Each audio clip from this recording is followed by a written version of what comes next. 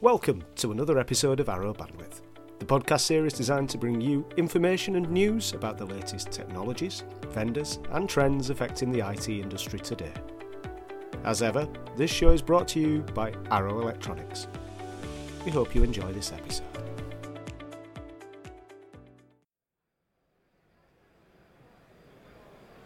Hello and welcome back to a special edition of Bandwidth, part of a little mini-series that we're doing here at IoT Solutions World Congress. And we're here with all our colleagues from ECS, so Enterprise Computing Solutions, AIS, Arrow Intelligent Solutions, and Arrow Global Components. Joining me on the podcast is I hope we can say a friend of the show, because now you are one of our esteemed guests. So yes, thank you. Without further ado, could I ask you to introduce yourself? Who are you? Where are you from? What do you do? Sure. I'm a long-time listener, first-time participant. My name is Roland Ducote, and I'm a technical marketing director with the Global IoT Solutions Group, and I'm based in Denver, Colorado. Roland, what does the day job look like? Well, it's a really exciting role. I work across all business units, so Global Components, Intelligent Systems, and the Enterprise Computing Group, to onboard market-ready solutions. A market-ready solution is something that includes generally some type of sensor technology, computing technology, as well as some type of cloud source. So these are very complex, but incredibly fun, because you get to work with a wide variety, all the different business units and a wide variety of manufacturers to put together a solution that fits a very specific application.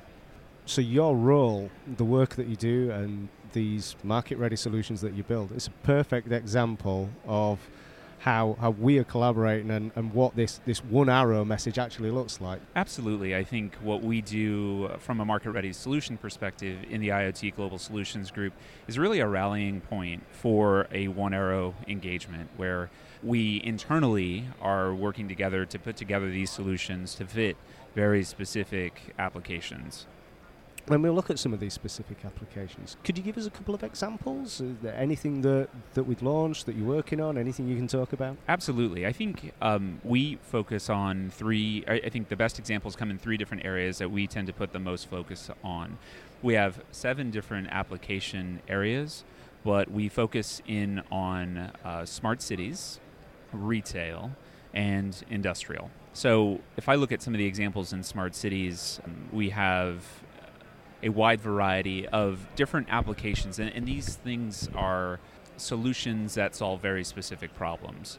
So one that we've worked with for almost a year is associated with V5. Now that's only available in the United States, but V5 is a portable security solution that doesn't require any type of cabling or power. And really the benefit that they provide is a solution that you can deploy in under an hour to provide real-time surveillance and video analytics.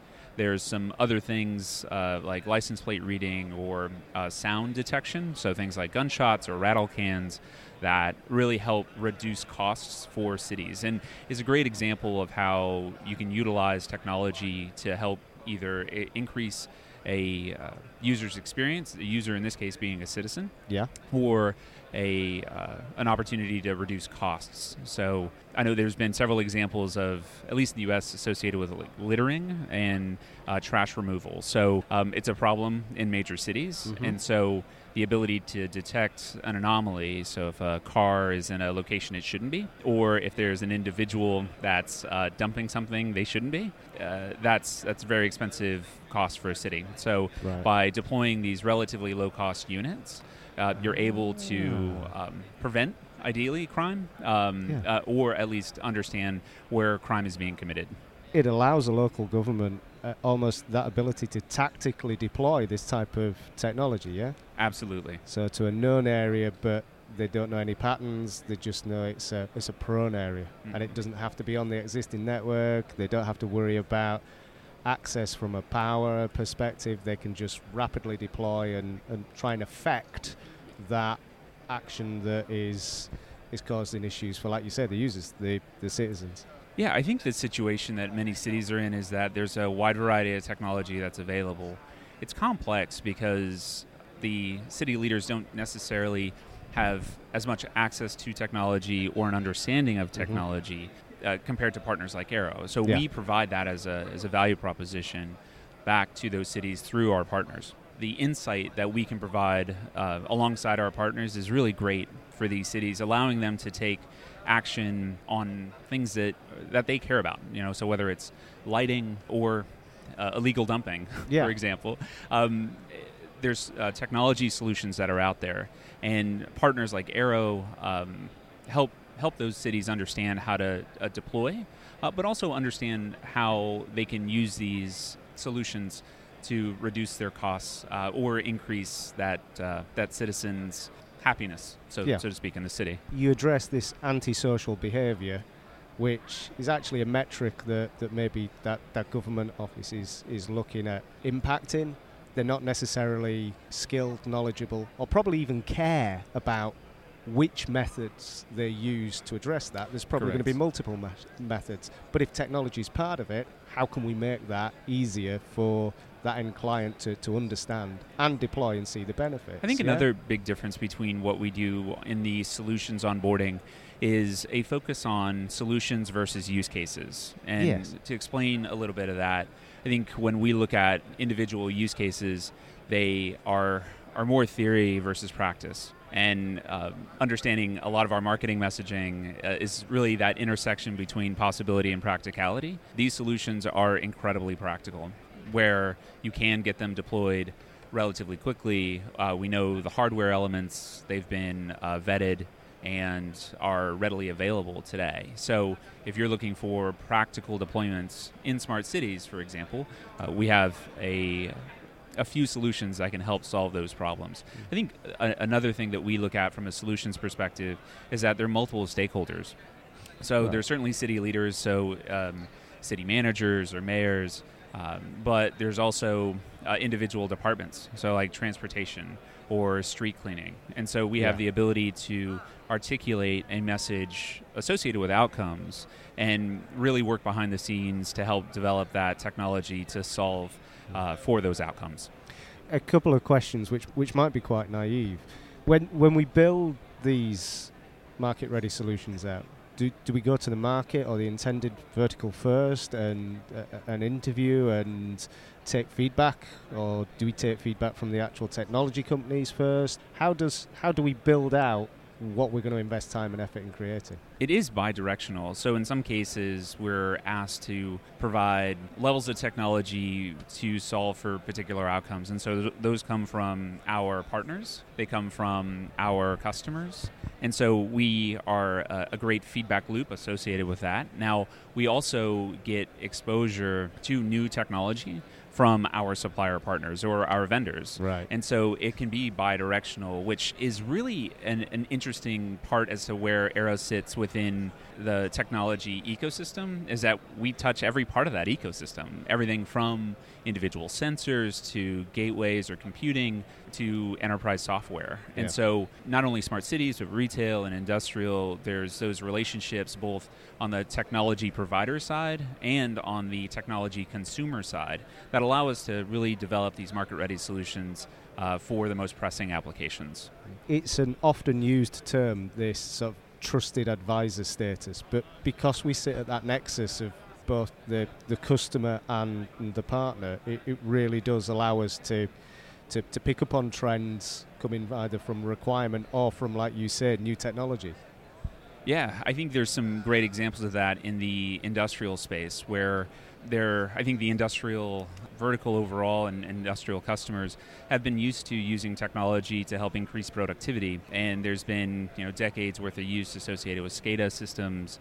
And so I think when I look at the industrial space, what we're doing is putting together these systems that can connect the unconnected from a device standpoint. So if there's some of these older systems that need some level of shock and vibration monitoring, or temperature monitoring, but aren't necessarily up to speed from a technological perspective, we have access to that technology that can help solve for that. So I think there's a wide variety of different vertical markets and applications out there, and it's different for each individual vertical, where, like I said, the industrial space is very familiar with technology, but the retail space is in a different area where there's been high amounts of investment in websites, telephone centers, but e-commerce and customer support. But when you look at the stores, the individual stores themselves, there hasn't been as much investment. So when you look at technology inside of a store today, you commonly see point-of-sale systems, but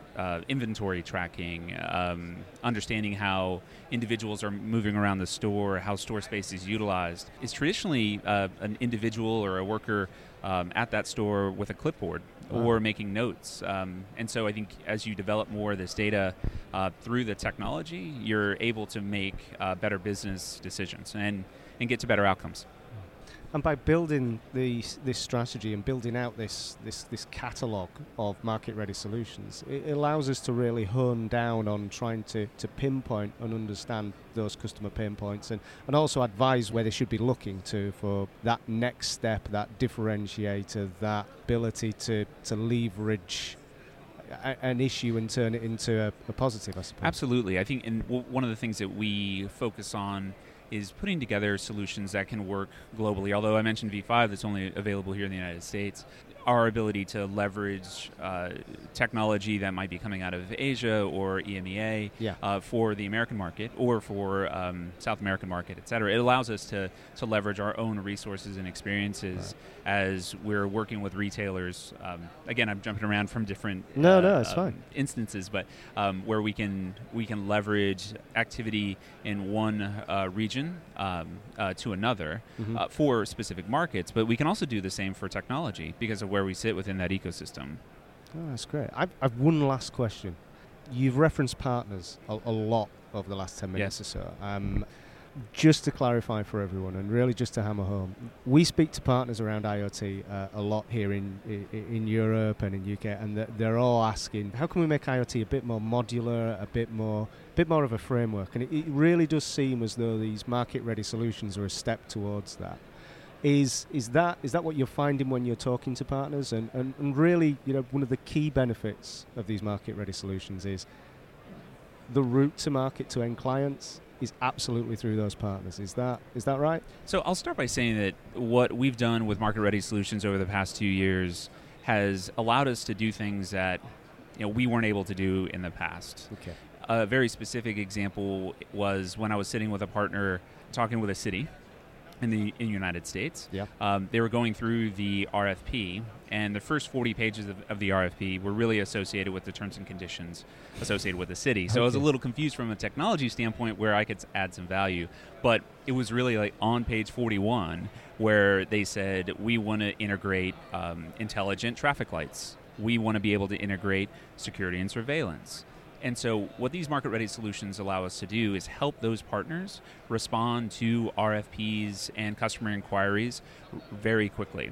So from a practical standpoint, it allows a organization, a partner organization to quickly respond to a customer that allows them to implement technology to get to a potential benefit. So at Arrow, we talk about winning fast and losing fast. And so I think a big challenge that a lot of organizations have around IoT is how to get started.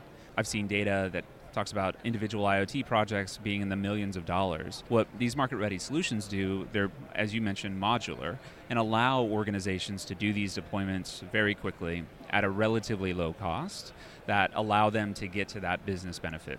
So from a market-ready solution standpoint, as I mentioned, they're allowing us to do things that we weren't able to do in the past. And that benefit extends down to our partners, where if they're focused on these market-ready solutions and they spend time with the Arrow resources to understand how to present them to customers, there's an opportunity for them to show some thought leadership in those customers and also showcase how you can either win fast, ideally, or lose fast and move on to the next project. qualify and deploy your resources where they're going to see the most benefit, yeah? Absolutely. Roland, it's been absolutely fantastic. Thank you very much for joining us. Sure, It's if you been don't mind pleasure. a shameless plug. No, please do. Plug away, and I will add one very final question, right, which well- is if you're interested in more, where can we find out more? Thank you. That was going to be my shameless there plug. you go. So if you're an internal Arrow resource, we Yep. do have a global SharePoint, and that is the IoT global SharePoint, so it should be relatively easy to find off of the stot.arrow.com page. Fantastic. If you're an external listener, we have a wide variety of resources that are available. You can speak to your channel manager or your partner manager, who can get in contact with the IoT team within ECS. Fantastic. We also have a website, so that's arrow.com/IoT, where some market-ready solutions are featured.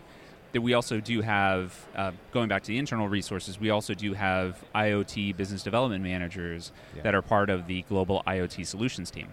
Yep. So if you're looking for digital content, we have a decent amount on the websites. If you're looking for a human to speak to, we also do have resources in Asia-Pac, the United States, and EMEA. And on that bombshell, all it remains me to say is, once again, thank you very much, and I hope you enjoy your time in Barcelona. Richard, it was a pleasure. Thank you very much. Thank you. Cheers. Goodbye, all. Thanks for listening to another episode of Arrow Bandwidth. If you'd like to hear more, please click and subscribe to our channel on your preferred podcast app, follow us on Twitter @Arrow Global, or learn more about us at our various websites, including www.arrow.com. Thanks for listening.